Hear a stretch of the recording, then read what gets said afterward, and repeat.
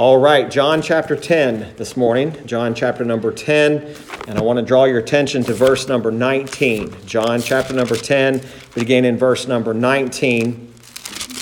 And as we continue our Lord's thoughts here regarding the shepherd and the sheep, the Lord begins to really draw this particular conversation to a close. Now, we won't finish this chapter today. Lord willing, we will finish it next week. But we are going to deal with a larger portion of Scripture than we normally would.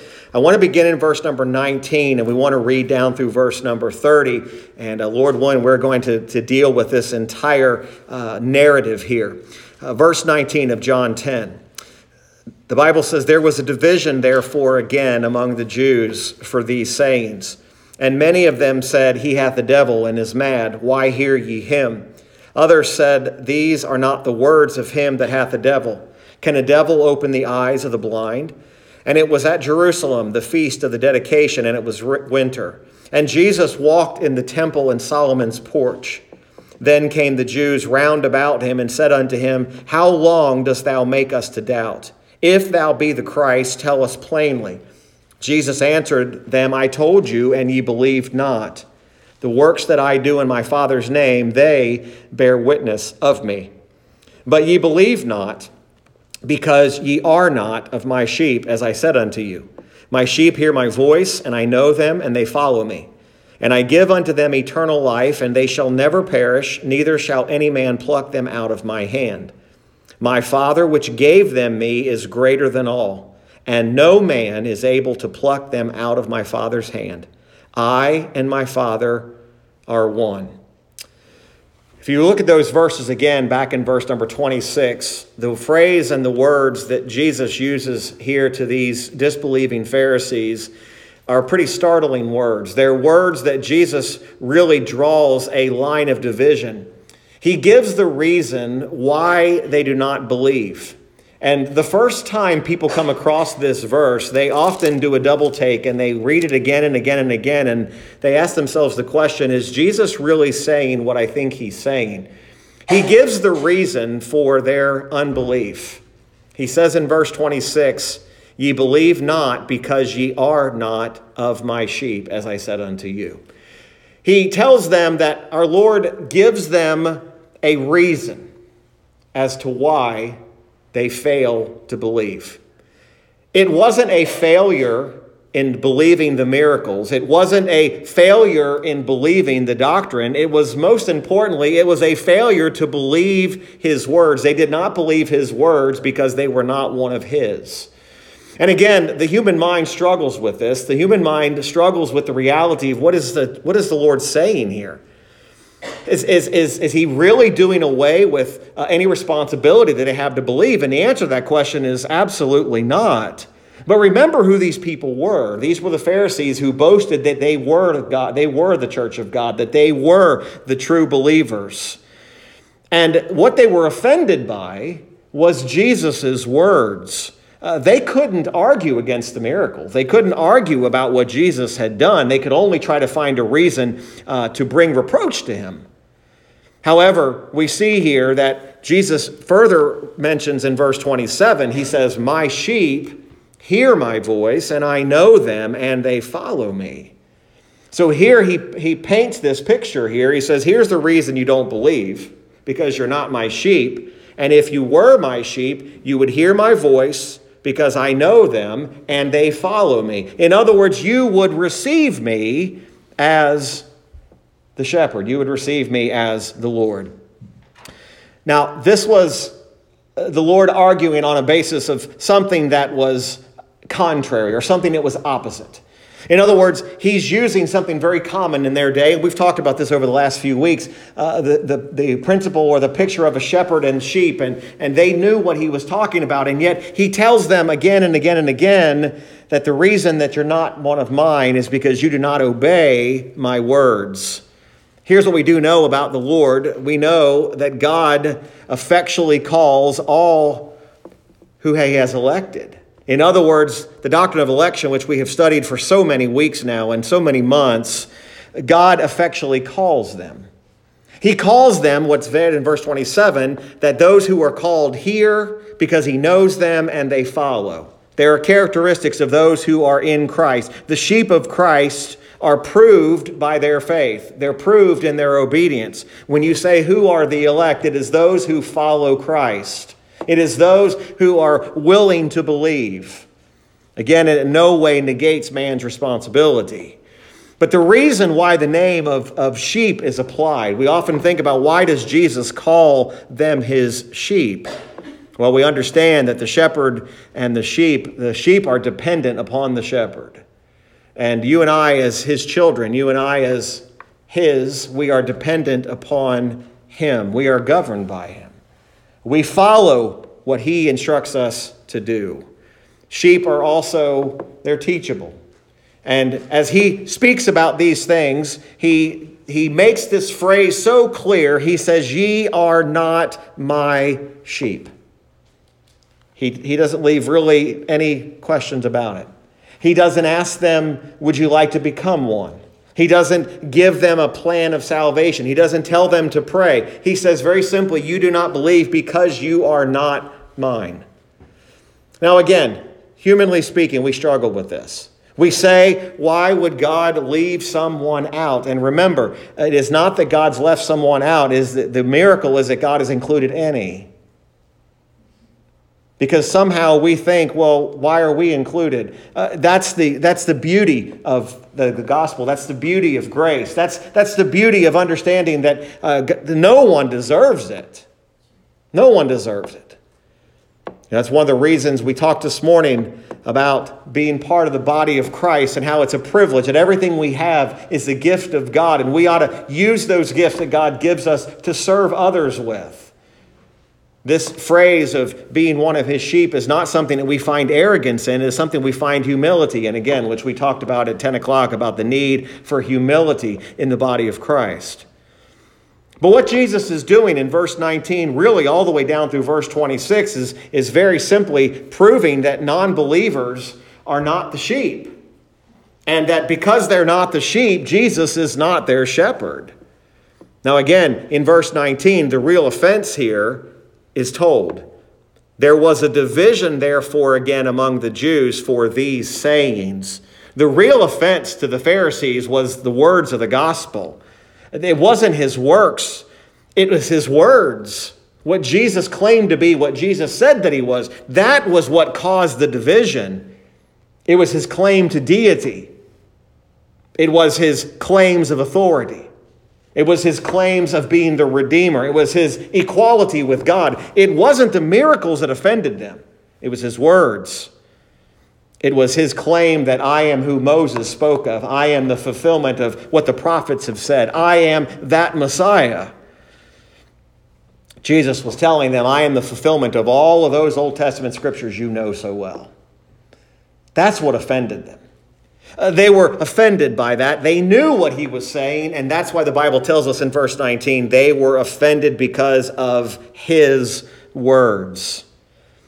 But then they take a path that literally, if you think about what's happening here, they accuse Jesus of having a devil. Verse 20, and many of them said, he hath a devil and is mad. Why hear ye him? It was a common thought among the Jews, especially the Pharisees, that a person who was insane or was declared to be mad was possessed of a devil. So they stoop so low as to say, wait a minute, this Jesus, he has a demon. He's insane. He's mad. He cannot be trusted. He is someone. Why would you listen to an insane man? Now, lest we think that this just is in that society, there are people today who think the whole idea of Jesus and the whole idea of even following a God, why would you listen to an insane man? Why would you listen to a dead man? It's the picture of a depraved heart. It's a picture of a person who says, listen, why would I give my ear at all to a man who speaks insane things?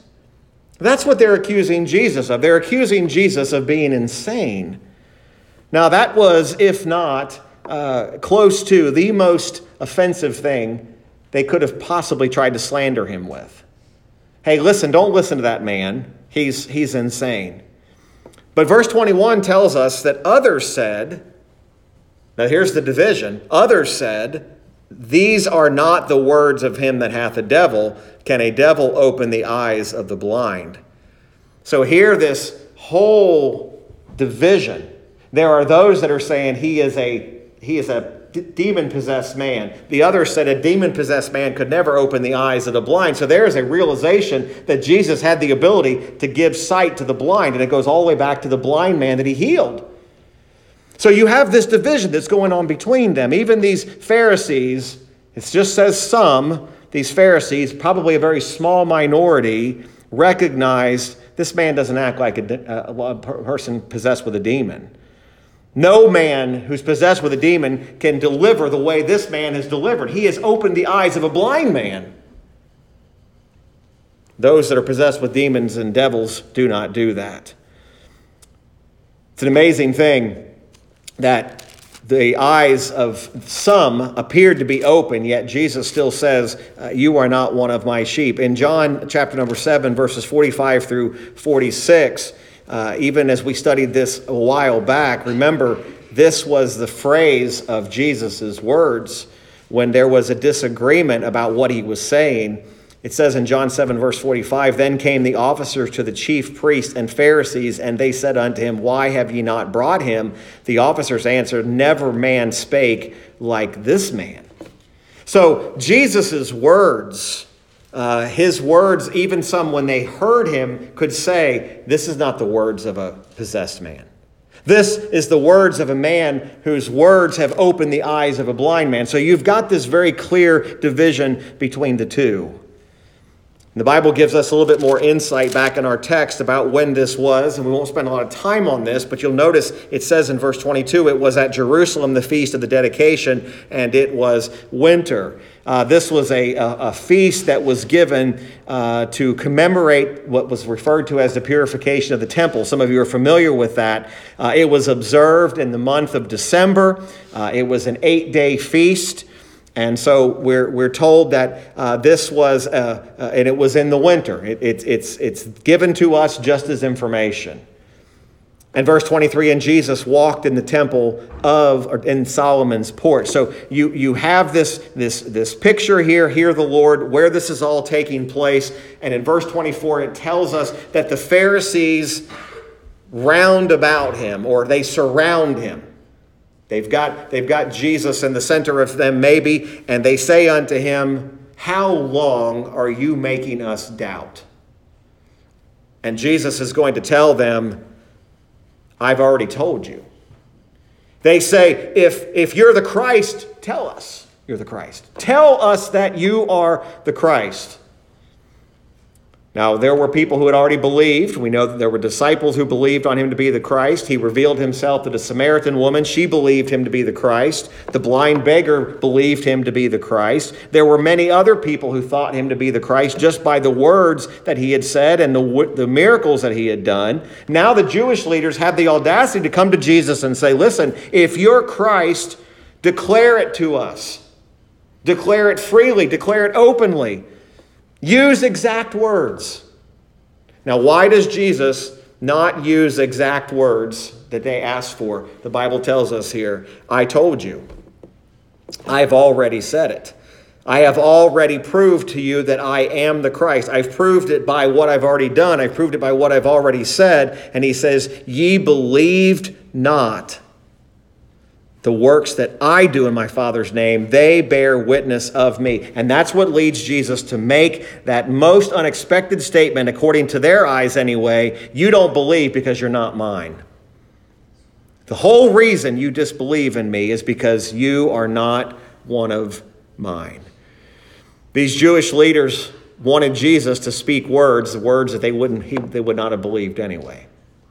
Often we look at this and we say, well, if he just would have spoken it again, maybe there would have been a change. No, Jesus' words were very much, you don't believe because you're not one of mine. The Lord had already told them, I am the Son of Man. He had already told them, I am the one that Moses wrote about. He had already told them, I am the living bread. He had already told them that their father Abraham, back in John chapter number 8, verse 56, had said, your father Abraham rejoiced in seeing my day. And he even said in John 5:39, search the Scriptures, and while you search the Scriptures, you will find me. Jesus had done every mighty work necessary to prove his deity, yet they refused to believe.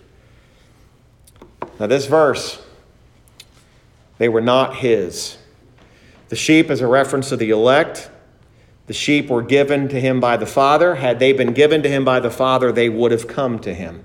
That's why John 6, which we read so many months ago and so many weeks ago, that simply told us about the elect or the sheep being given by the Father. Remember what it says in John 6:37, all that the Father giveth me shall come to me, and him that cometh to me I will in no wise cast out. For I came down from heaven not to do mine own will, but the will of him that sent me. So we understand here that these sheep were chosen of God. What is Jesus telling them?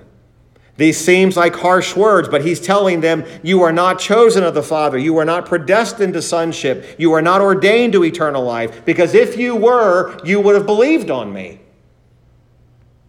Again, these are difficult truths. I don't stand here today and be able to tell you I fully understand all the workings of God.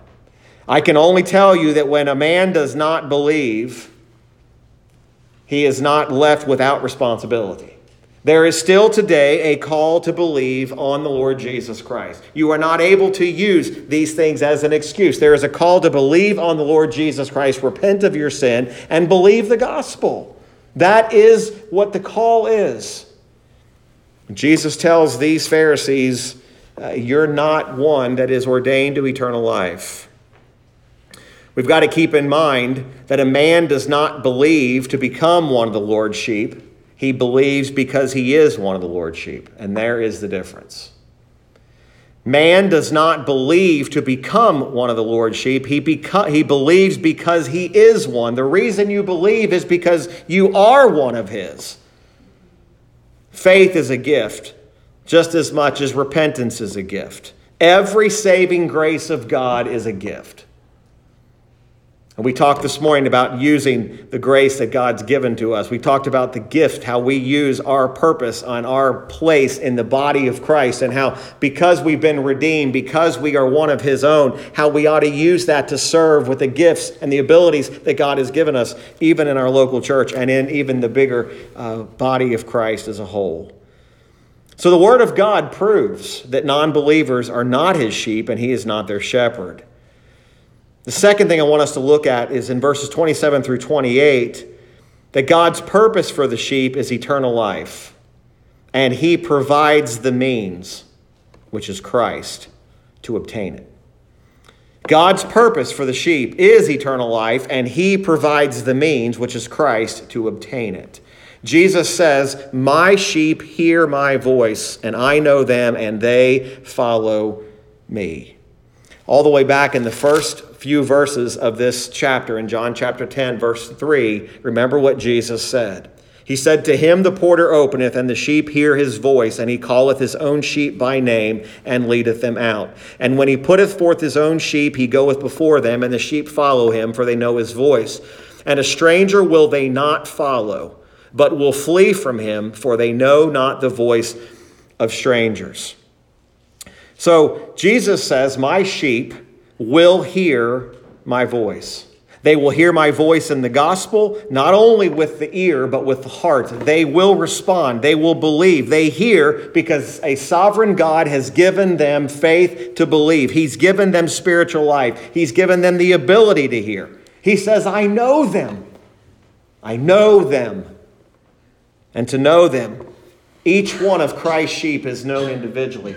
They are known in particular. It is not a random knowledge. It is not Jesus saying, listen, I have millions of sheep. I don't know who they are. He knows them individually. He knows them in particular. He knows exactly, and they know him.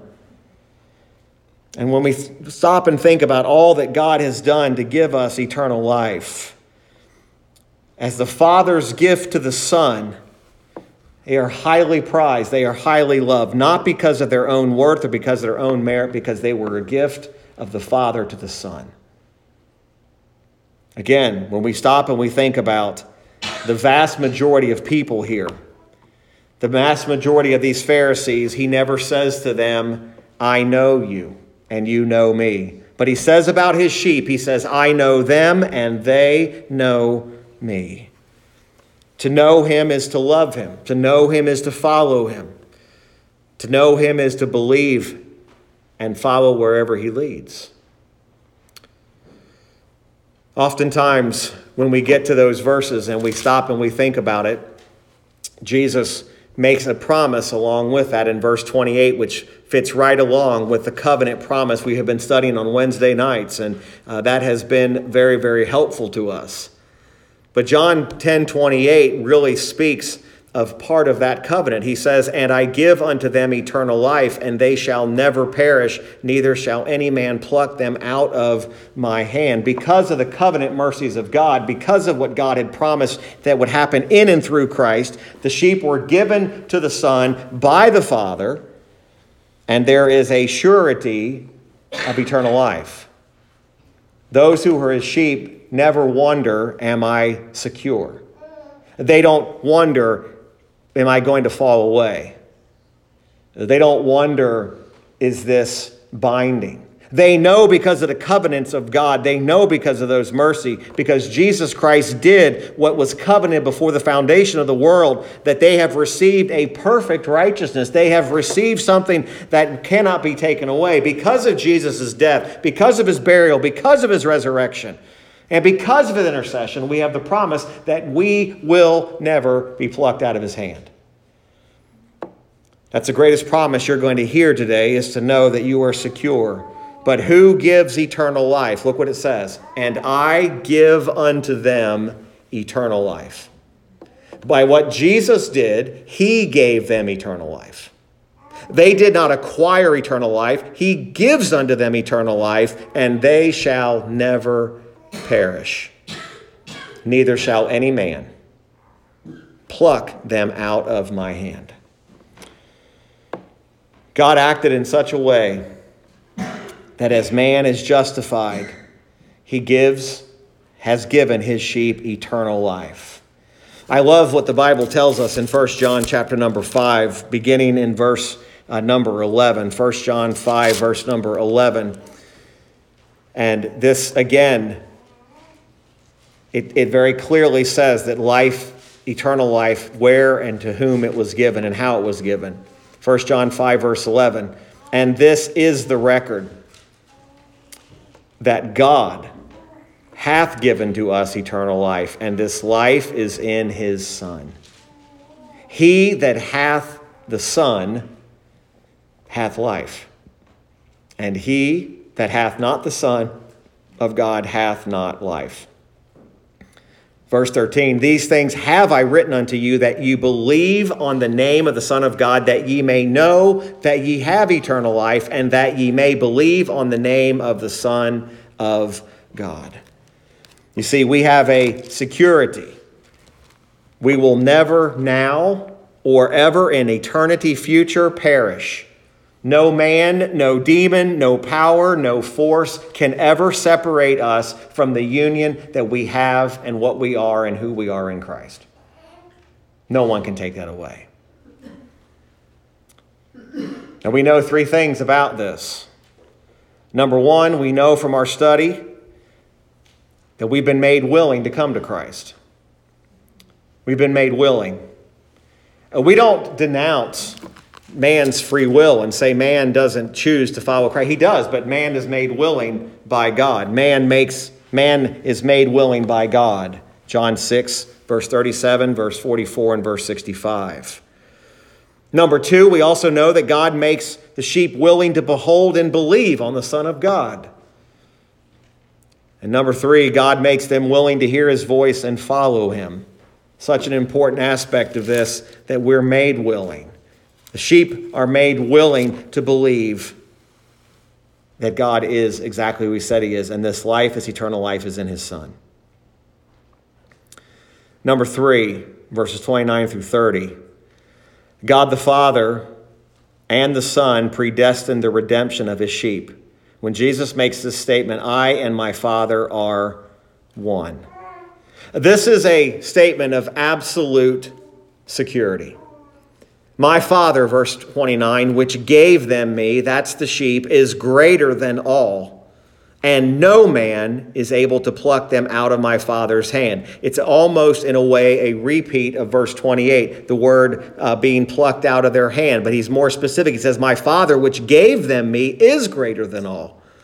I and my Father are one. And you'll see, and we'll talk about this next week, when he makes that statement, I and my Father are one, the Jews take up stones again to stone him. Again, what are they offended by? They're offended by his words.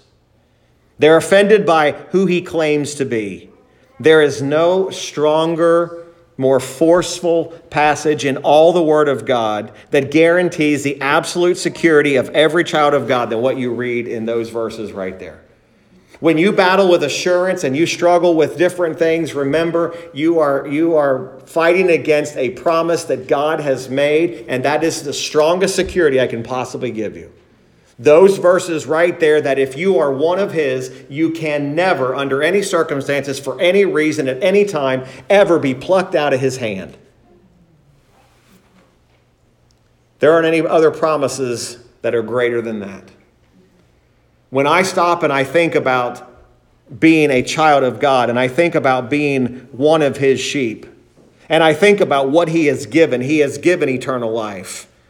To be in the hand of God, to be in the hand of Christ, to realize that even unto this day, there is a Savior who is still living and making intercession for us.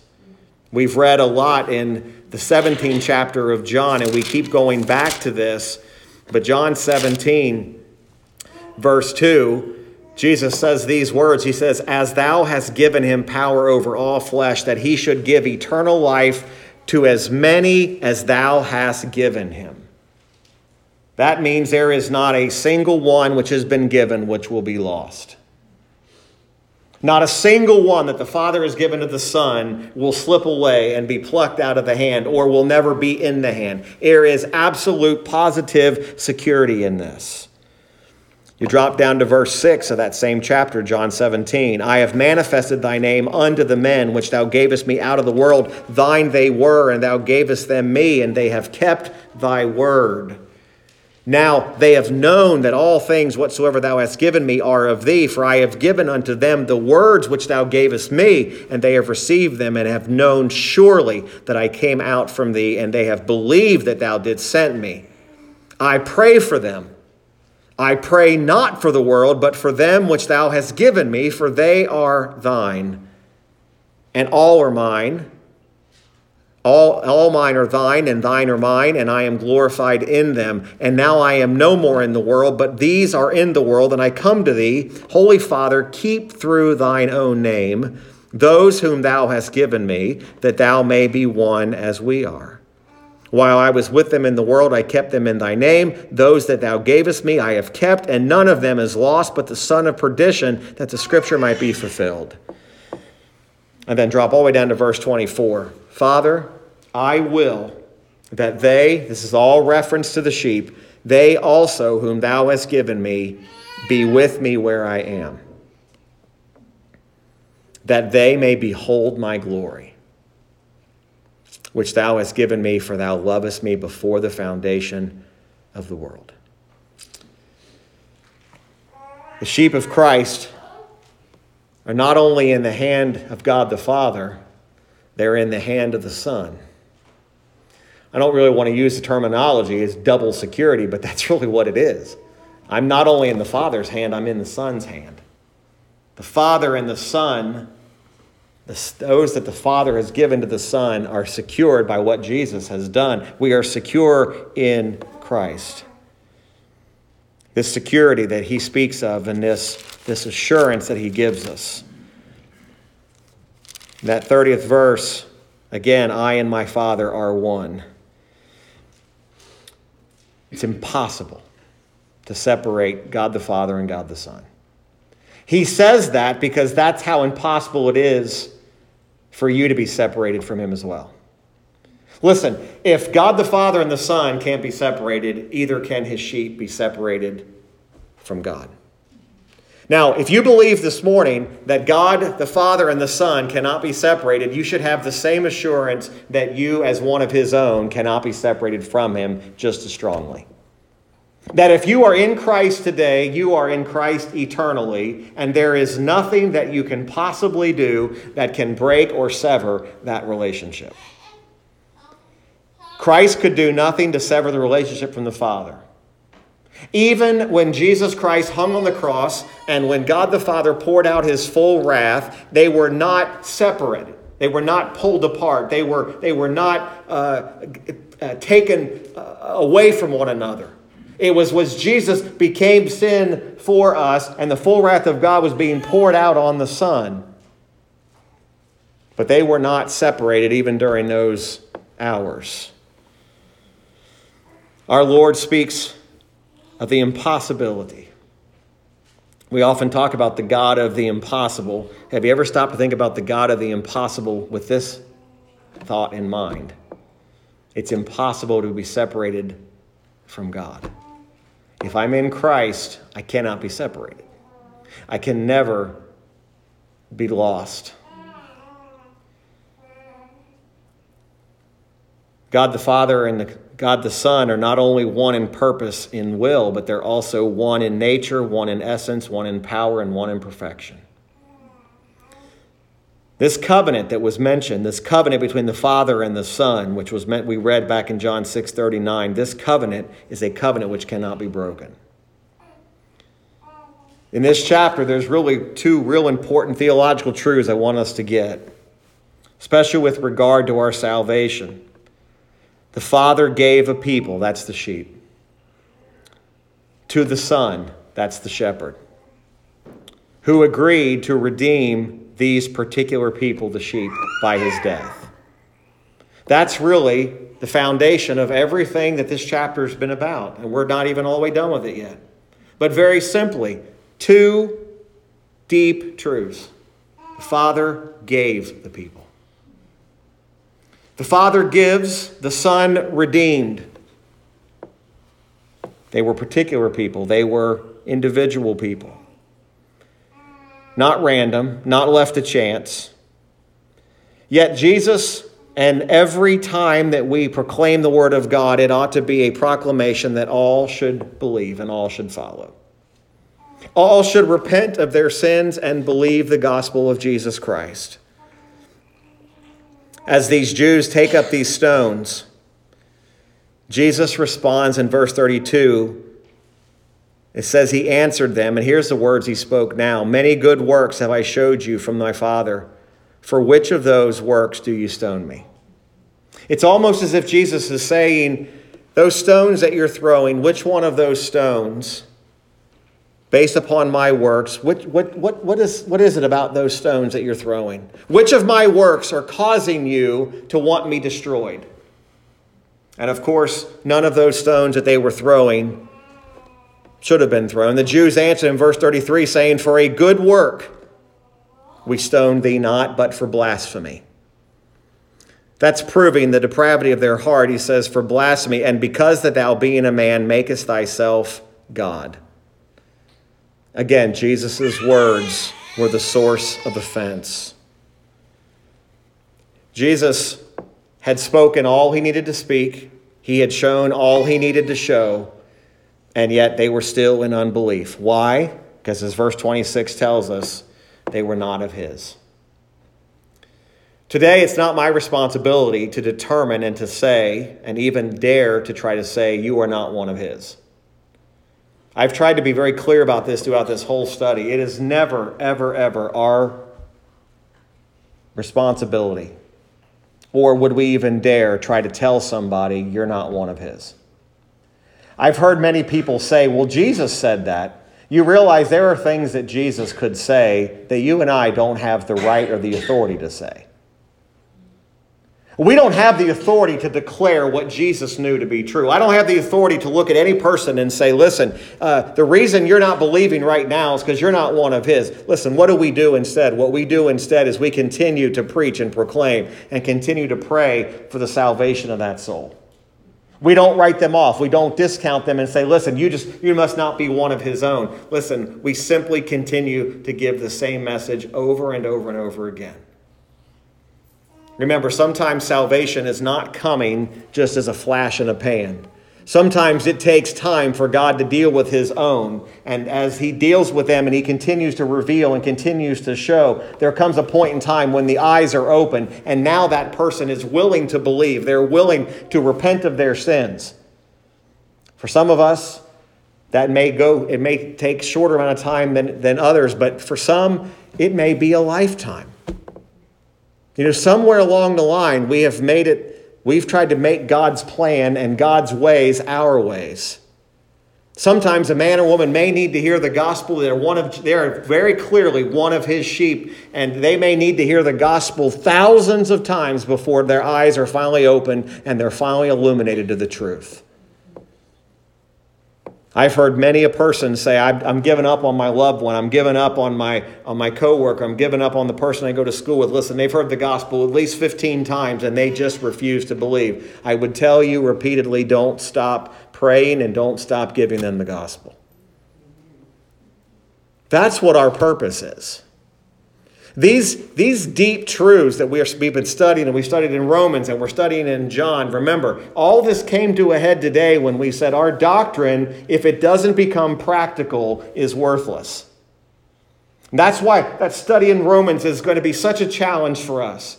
How that if we know our doctrine and we know what the Bible says, how we ought to be people of humility. Listen, these things do not make you prideful or arrogant. They make you humble. If you're counted as one of his sheep, there should be nothing in that but humility. That God would even set his eyes upon you. And that he would tell you, listen, nothing or no one can pull you out of my hand. Folks, I'd much rather know that I'm held securely by God holding me there than me trying to hold myself there. Because if I'm trying to hold myself there, I have no hope and I have no security. And you will struggle thinking, am I really one of his if you're trying to hold yourself in his hand? It's Christ that's holding me. It's God the Father that's holding me. Why is he holding me? Because I'm one of his and because I believe.